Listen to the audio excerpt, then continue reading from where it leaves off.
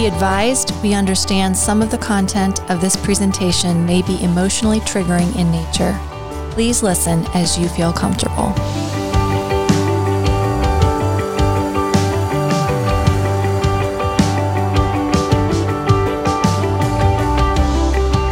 Hey everybody, this is Jocelyn Hampshire and I'm here with Robin Bowdish and Molly McMath on behalf of Tusk Against Trafficking. So thanks for tuning in. Again, Tusk Against Trafficking is our county's anti-human trafficking coalition made up of professional agencies, the faith community, and community members, all uniting to combat human trafficking with the vision to have a community that is free of human trafficking. So we're excited you're here again. Last episode, we talked about Human Trafficking 101. So if you didn't have a chance to listen to that, please tune into that. It just talks a lot of general information about what is human trafficking, as well as the power of awareness and how we can go about learning more. So today we're talking about grooming and the trafficker specifically a little more, and then also the red flags of human trafficking, things that we may see or look for that can be indicators that human trafficking is happening. So to get started, Robin, I'm going to just throw out a question to you. Okay. We may have a certain idea of what a human trafficker looks like, but can you give us the standard profile of a human trafficker? Sure. So what I want to say, a human trafficker is typically not the creepy looking guy driving the white van, pulling up at a gas station and stalking people there and trying to pick somebody up there. A lot of times when I do presentations, that's what people come up to me and talk about afterwards. We know that while you have to be vigilant of your surroundings, I don't want to discount any of that. We know that the majority of human trafficking does not occur that way. We don't have any percentage on it, but I'm going to say at least 95% of the human trafficking does not occur by somebody snatching somebody. These perpetrators, these traffickers are very skilled at what they do. This is a job to them. This is their living. I don't think there's any one profile of what a trafficker looks like, and that's what makes it so difficult to pinpoint. Traffickers can work alone or they can work in groups. I think I probably mentioned this in the other episode, but the Jeffrey Epstein story is just a classic case of a perpetrator and how those perpetrators ensnare their victims, traffic their victims, all of that. But the traffickers, whether they work alone, whether they are a family member, whether they are somebody who just ingratiated themselves with the family and became an honorary family member, or whether they're part of a larger international business or a loose business, a gang type thing. It's just, they can be anywhere and they can be anybody.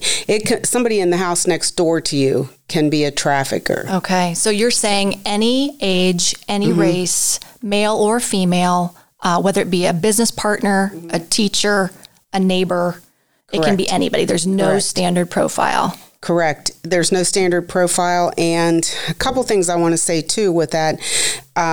Trafficking, while trafficking can happen in person, most trafficking these days occurs online. Perpetrators, if they are trying to connect with somebody online, they can connect with 5 to 7 individuals that in the same time they could connect in person with one person. So what you have to also remember is that trafficking, for these traffickers, the two factors that drive this is it's a high profit business for them. So it's a business. And it's also low risk because it's difficult to prove that trafficking occurred, because we're looking at fraud, force, and coercion as the 3 caveats for proving that someone has been trafficked. So typically traffickers will plead to a lower charge and it'll never be recorded as trafficking. So it's high profit, low risk. Right. Makes it a pretty easy business. It's not like you're standing there holding a bag of drugs in your hand and you get caught with them. Right. I think it's important to discuss this because, like I said, I think we have in mind that it is the creepy guy in the white van.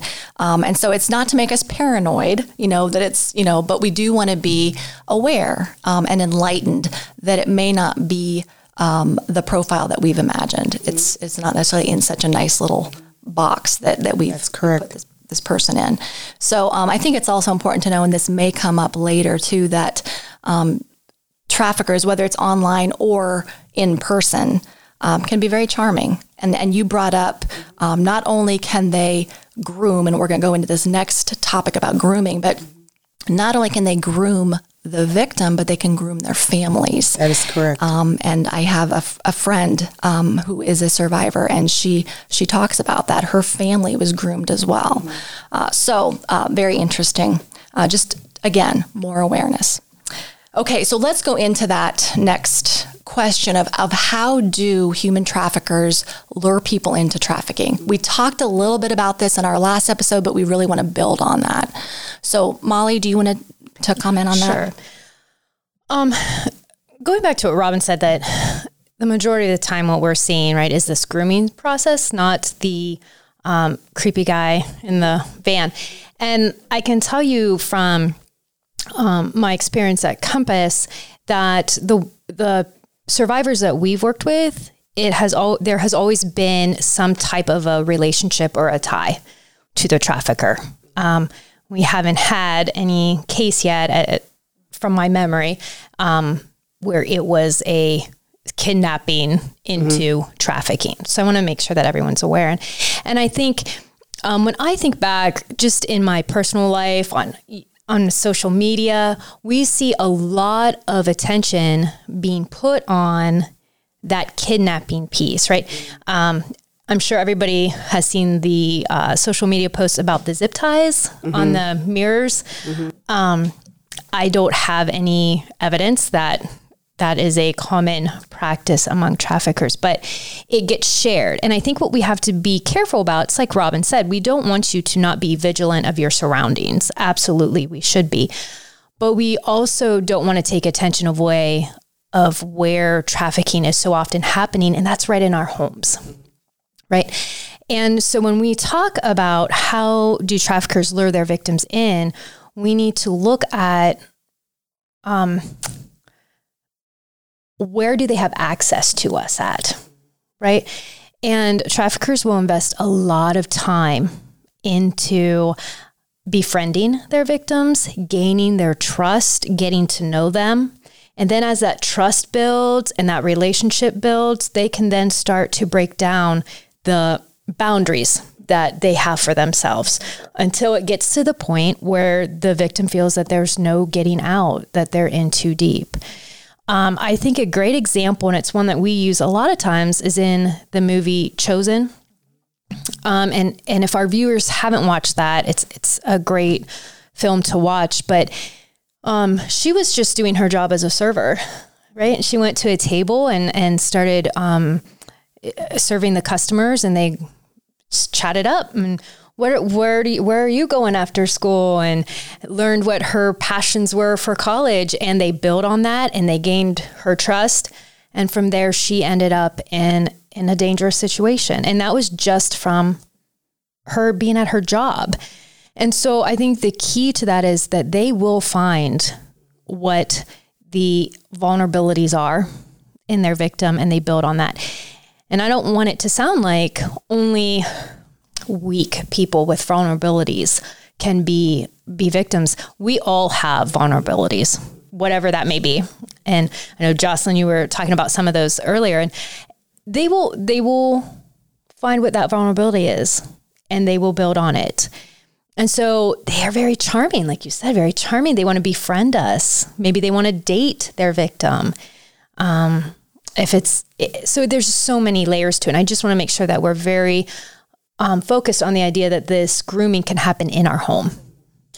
And one thing I want to, there are a couple things I want to add to that. First of all, the person who is grooming a victim may not actually be the trafficker himself. The trafficker himself may have people under him like peers. So if I'm a 17, 18-year-old, 16-year-old girl, there might be an 18-year-old boy who befriends me, builds a relationship with my family, and then connects me with that trafficker, because that person is getting paid to bring me in. So while it may not be that I'm having sex with this individual or that I'm giving him explicit pictures or anything like that, there's that he is working for that trafficker and he's bringing me in. The other thing is what we know about brain research in kids is that from 11 to 16, your brain craves the attention and wants to be praised and wants to have people like them. And so in that development process, that 11 to 16-year-old becomes more vulnerable than any other time in his or her life. Exactly. Making the youth a vulnerability factor. And Robin, what you said about sometimes it's not the trafficker doing the grooming. There are also cases where it's other victims doing the grooming. The victims are actually tasked with bringing in more into their circle.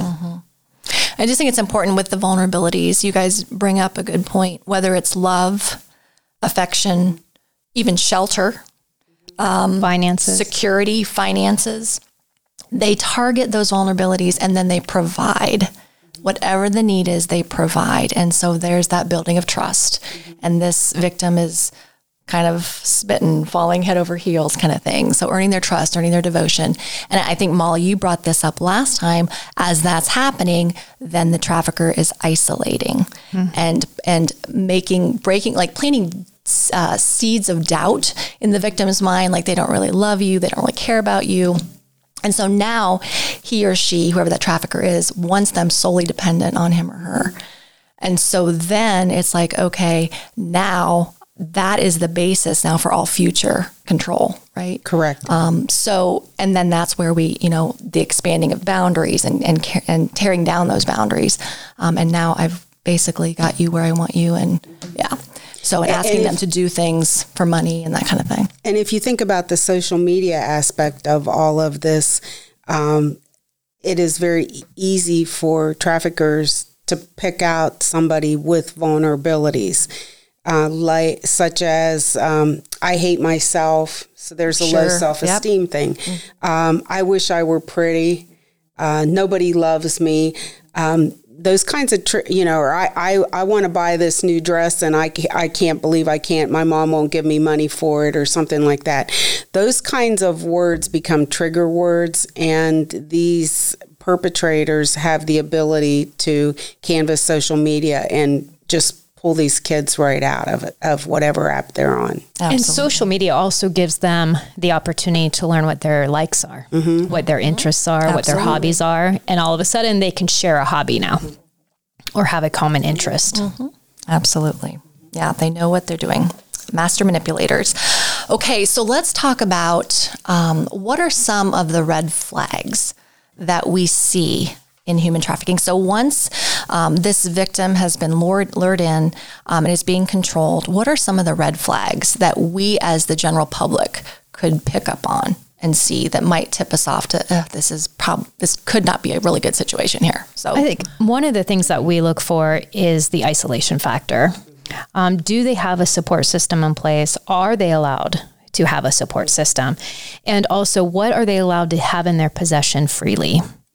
Okay. Are they allowed to have phones, documentation, ID? Those are all things to look at as well. So is there a lack of control? Do they have any control over those things? Okay. Can they speak for themselves? Or is someone constantly answering questions when they're being addressed? Is someone else coming in and answering for them? Can they freely move around? One of the big things particularly with kids, is the unstable home life. Kids who are in foster care and are aging out of the system are typically more prone to, more vulnerable. I guess that's a better word. Families that have issues of drug addiction, drug abuse, alcoholism, those kinds of things. Those families are willing to sell a family member for drugs, sex, whatever, and not feel bad about it because they're feeding their habit. I think when somebody's paranoid, which kind of piggybacks on what Molly was talking about, a person who's paranoid because somebody is always trying to control the person and is over that person's shoulder. And so it's easier to not talk to anybody else and because I'm constantly looking over my shoulder because I feel like I'm in danger if I'm talking to somebody else. Okay. I know we talk about familial trafficking, Rob, and you brought that up, trafficking within the family. That's something that I really wanted to talk about because I know we've seen red flags with some of the kids because of substance abuse or just things going on in the home. And so I was listening to someone, a survivor of familial trafficking, and she was talking about the red flags and especially I think to teachers, which I thought was very interesting. But she said, watch for those students in your class who are overly tired on a regular basis. Mm-hmm. She said, whether they're working long hours throughout the night, whether they are being sexually assaulted throughout the night, whether they are, that school might be the only safe place to sleep. Mm-hmm. She said it was for her. It was the only safe place to sleep. Mm-hmm. So watch on a regular basis if they're overly tired. She also talked about kids who are overly withdrawn. Mm-hmm. And who are not allowed to make friends. So at school, they are physically isolated, emotionally isolated, relationally isolated. She talked about she was not allowed to make those friends. She knew that that would be a dangerous thing mm-hmm. if anyone found out. She also talked about learning. She said if kids that are in trauma have trouble learning, obviously, because again, their brains are in survival mode. They are hypervigilant. Mm-hmm. They're just trying to, survive, let alone take in all this other information and material. So she said if they have a sudden, change in their academic performance or they just can't learn, they're really struggling. She said that can be a red flag. She also talked about the over-controlling parent, mm-hmm. The over-interested, over-invested parent. And she spoke, she said, I was not allowed to talk for myself. Mm-hmm. My parent always answered for me. And then it was really interesting because she did say, which kind of validated what I've seen, is she just said, predators, they're often very charming mm-hmm. and well-known in the community. Mm-hmm. They're kind of hidden in plain sight mm-hmm. because she said they're well-liked. So that was just some things for teachers especially to be aware of. But also we can continue talking about just the general public. I think mental health, I think mm-hmm. anxiety. Right, depression. Someone who's depressed or hypervigilant, mm-hmm. can't relax, won't make eye contact. Mm-hmm. That's another one. Right. I think obviously very fearful, mm-hmm. anxious. Very.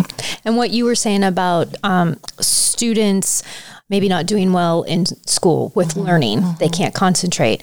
You can apply that also to adults in their job. If you've had an employee that has been pretty consistent worker, you know their work and habits, and all of a sudden you start seeing a shift mm-hmm. in how they're working, maybe when they're arriving to work, if they're calling off more. Again, not all those situations obviously would lead to someone being trafficked, but we can see it's a red flag of something. Mm-hmm. Right? Absolutely. One other thing too, and this is different than familial mm-hmm. trafficking, but if you are a teacher and you see a student show up that had moderate clothes on, dressed like everybody else, and then all of a sudden that student is coming in with a Coach handbag and fancy shoes and, fancy outfits, expensive outfits, and the student doesn't have a job, those are some red flags. Where is the student getting that money to spend like that? Absolutely. I've had the opportunity to sit through a number of trainings or workshops where survivors have spoken, and that's such a common red flag among our college students, right? I think may have mentioned it in our previous podcast that college students are many times struggling. College is not cheap, and traffickers know that. And that is oftentimes a lure to get college students in by giving them expensive things, making sure that they have money to buy those expensive things that they want. And it's definitely a red flag. And that's a really good point that you bring up, Molly, about college students, because we talk a lot about younger kids, but college students are extremely vulnerable, and they're extremely accessible because in some sense they are isolated. They've left home, they've left their friends of 12 years, they've left their community, and here they are just plopped in the middle of a college campus. So they're isolated to begin with. So that step in the grooming process is really already taken care of in some sense. And I'm going to put on my prevention hat here just for a minute, but I think that's why it's so important that we start talking to our kids at a young age, and teaching them age appropriately about healthy relationships, about what consent looks like, and our red flags and green flags of a healthy relationship, because we don't want to wait till the first time that they're out on their own and give them a 10-minute speech on how to protect yourself and send them out there into the world. And so I just think it's so important that we're talking to our kids from a very young age up about relationships and consent. It's so important. So true. I think too, we don't want to miss a very obvious one too. A red flag would be physical injury or bruising or burn marks or cutting, anything like that. That can be an indicator as well. So we want to not forget to mention that one. I know that there can be more. There's more, inconsistencies in stories, loss of time and whereabouts, and not knowing addresses and things like that. And so for our listeners, there is a list on our website, TuskAgainstTrafficking.org, that you can go to the Get Involved tab, and there's a list. Plus, there's tons of resources on there that will tell you, again, those red flags and highlight those for you. And, those are red flags around people, but red flags around communities could also be if you notice there's a lot of activity at a particular house, and maybe that activity wasn't there before, or maybe somebody moved in and all of a sudden there are cars in and out and people in and out, and you very seldom see the same person, or there's some kind of a pattern. What I always tell community members who ask me about this kind of thing is contact law enforcement, call your local police, start documenting, the day, the time, how many cars you saw in or out. If you could take pictures with your cell phone, that's pretty awesome too, because then they'll at least have a description. But you have to be careful, because these people could potentially harm you as well. But if you call law enforcement once and you see a police car show up and check on things and then they leave, and maybe a week later the same thing starts up, don't hesitate to call again. I mean, that is their job, to come out and check those kinds of things out. One call might not lead them to what they need to find, but 2 or 3 or 4 may. So let's talk about that. So when, as a bystander, let's say you're out in, it's a neighbor, or you're out in community, and how are we to respond when we see some of these red flags? So Robin, you're saying call law enforcement right away. Just if you see any of these red flags. In a house, if you are in your house and every night there's something going on, call law enforcement. Okay. But again, I'm sure Molly will hit on this too. Don't ever go up to somebody and say, hey, are you being human trafficked? Because I'm seeing a lot of things over here. Number one, the person may be watched, and you may make the situation worse for that person. Number two, that person may not have any idea of what human trafficking is and may not feel that he or she is being human trafficked. Okay, so when we're out, and I just want to make this really clear, as bystanders, if you see red flags, to call law enforcement.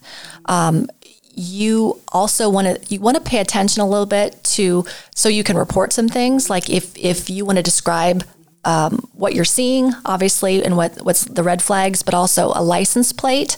If there's something that was very odd and stuck out to you and they're driving away, get a license plate if you can, any descriptors of people, what they were wearing or people themselves. So that's if you can get all that, but just, please don't hesitate to call law enforcement, because as Robin said, that's what they're there for. Sometimes we think, oh, what if I'm wrong? Oh, I'm probably just imagining things. Just call, because make the call. If your gut tells you something's not right, chances are it probably isn't. And you can call 911. You could call the Ohio State Highway Patrol. All of the highway patrolmen who are currently, and I think within the last year, have gone through training, have had to participate in human traffic awareness courses. So they're very well versed in what they're looking for. They're very well versed in how to separate a victim from a perpetrator and to talk to them and get that individual to safety. You can reach out to the National Human Trafficking Hotline. They have a text line, so all you have to do is text HELP, and that number is 233-733, or you can just call them at 1-888-373-7888. And really, if you just do a Google search for National Human Trafficking Hotline, those numbers will come up. But there are a lot of ways to reach people for help. And know, too, that those numbers are on our website, that you can get those off of there as well. So, and like you said, Jocelyn, this is a crime that's hidden in plain sight. So we are seeing it. The question is, are we aware of what we see? And so just call. Yeah. Please just call if you see something. And it may take more than one phone call. And that's okay. You know, they're good at hiding what they do. And so it might take many phone calls, but just call. Just make the call. I agree. I remember driving down the freeway, and it stuck out to me. Obviously, there was a young person walking along the freeway with a little backpack. And as I was coming past her, she was crawling over the guardrail. Thank you. The guardrail, and heading down in another direction. And that bothered me. I called the sheriff's department. I'm just like, it just reminded me, runaway, little belongings, and heading towards a truck stop. And so that bothered me. So I called, and it's like, you know what? I have nothing to lose. It could save somebody's life. It could, just for them to check into it. But if you see something, say something. That's important. So, okay. Now, Robin, you brought up something I wanted to talk about. Should a bystander, or how should a bystander respond as far as speaking to someone if they see a situation? So if we see something out in community, you're saying don't walk up to them and say, hey, because I love what you brought up. You could put them in danger. Their traffickers are often close by watching. And so you could put them in danger, yourself in danger. Do you say something to someone if you're in a restroom and you've noticed something? Do you say something to them if you know the trafficker's not around, or how do you handle that situation? I think if you're confident that the person is safe in having a discussion with you, there are just some general questions that you could ask, like, so what type of work do you do? And maybe they will start talking to you as you're standing there. You could, if you wanted to get more in depth, I wouldn't ask them this way, but these are the kinds of things that you would want to get at. What kind of work do you do? Can you leave your job if you want to? Going back to what Molly said, or are you stuck there? Can you,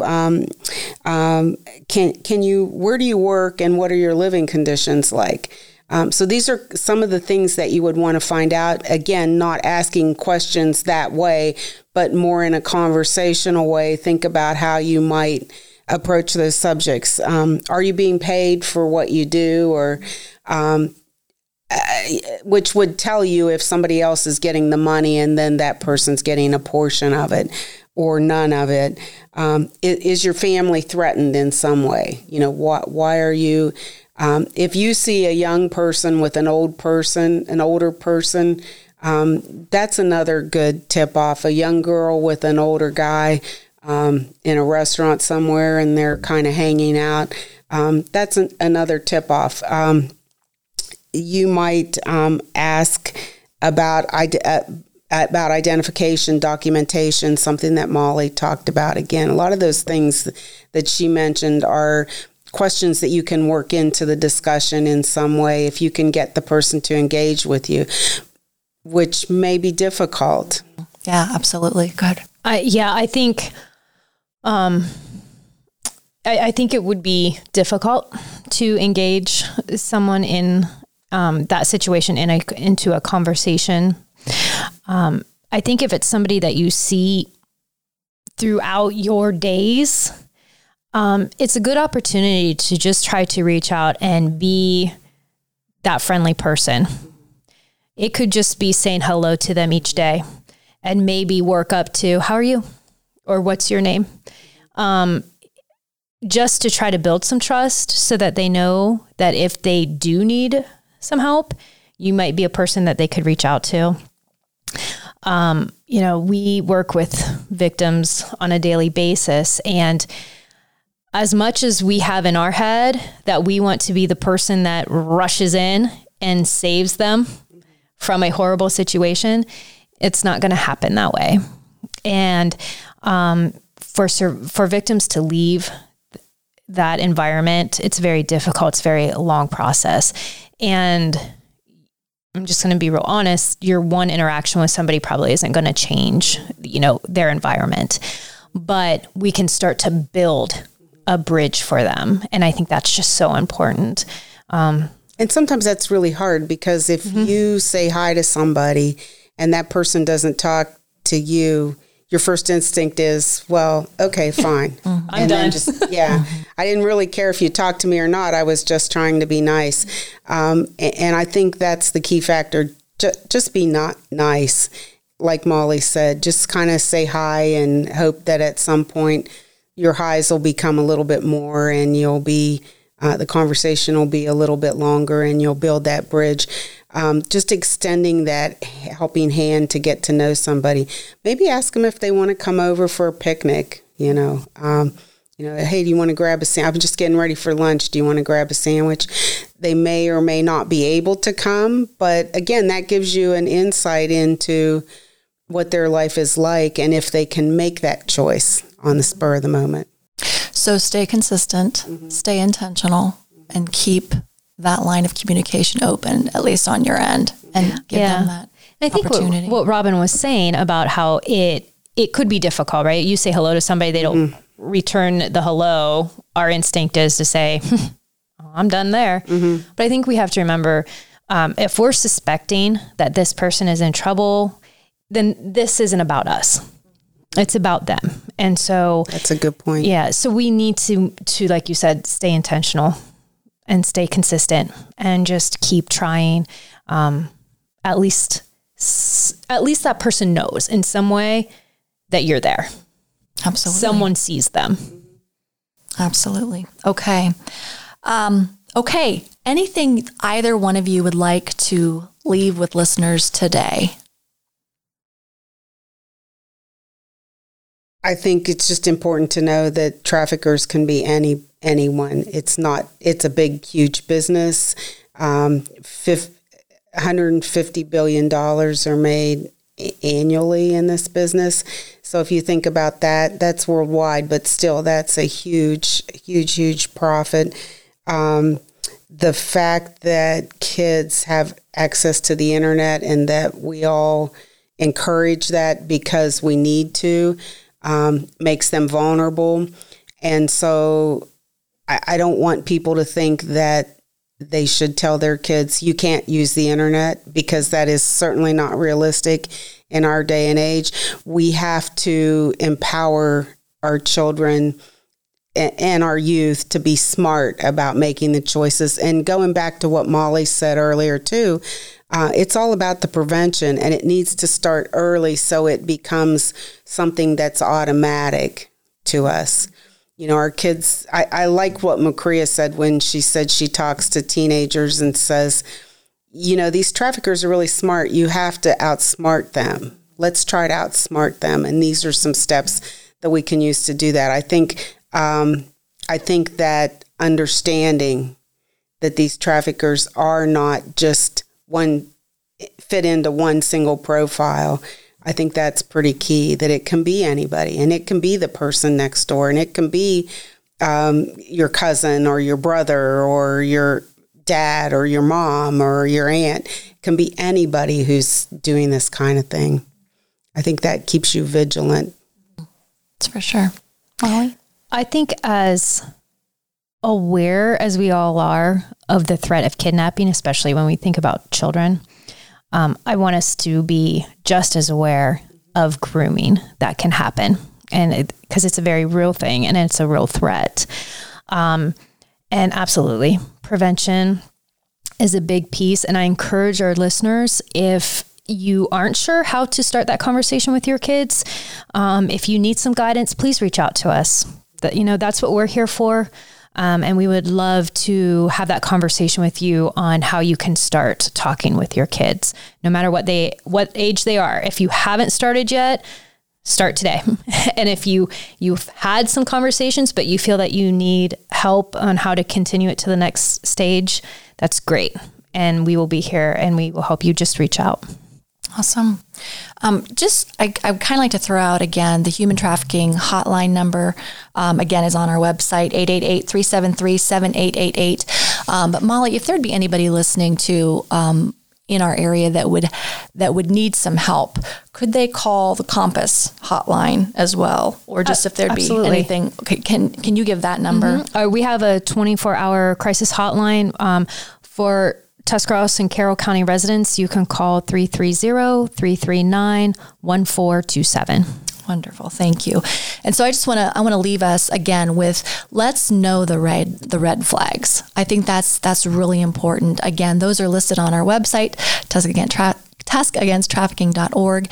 And again, just if we can know those, again, we just really become aware, and when we see something, we want to say something. So again, if this stirred up any questions for listeners, we want to hear those questions. Our last podcast is going to be a question and answer episode.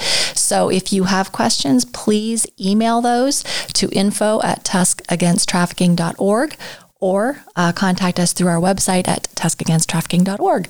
So thanks so much for tuning in, and we'll see you next time.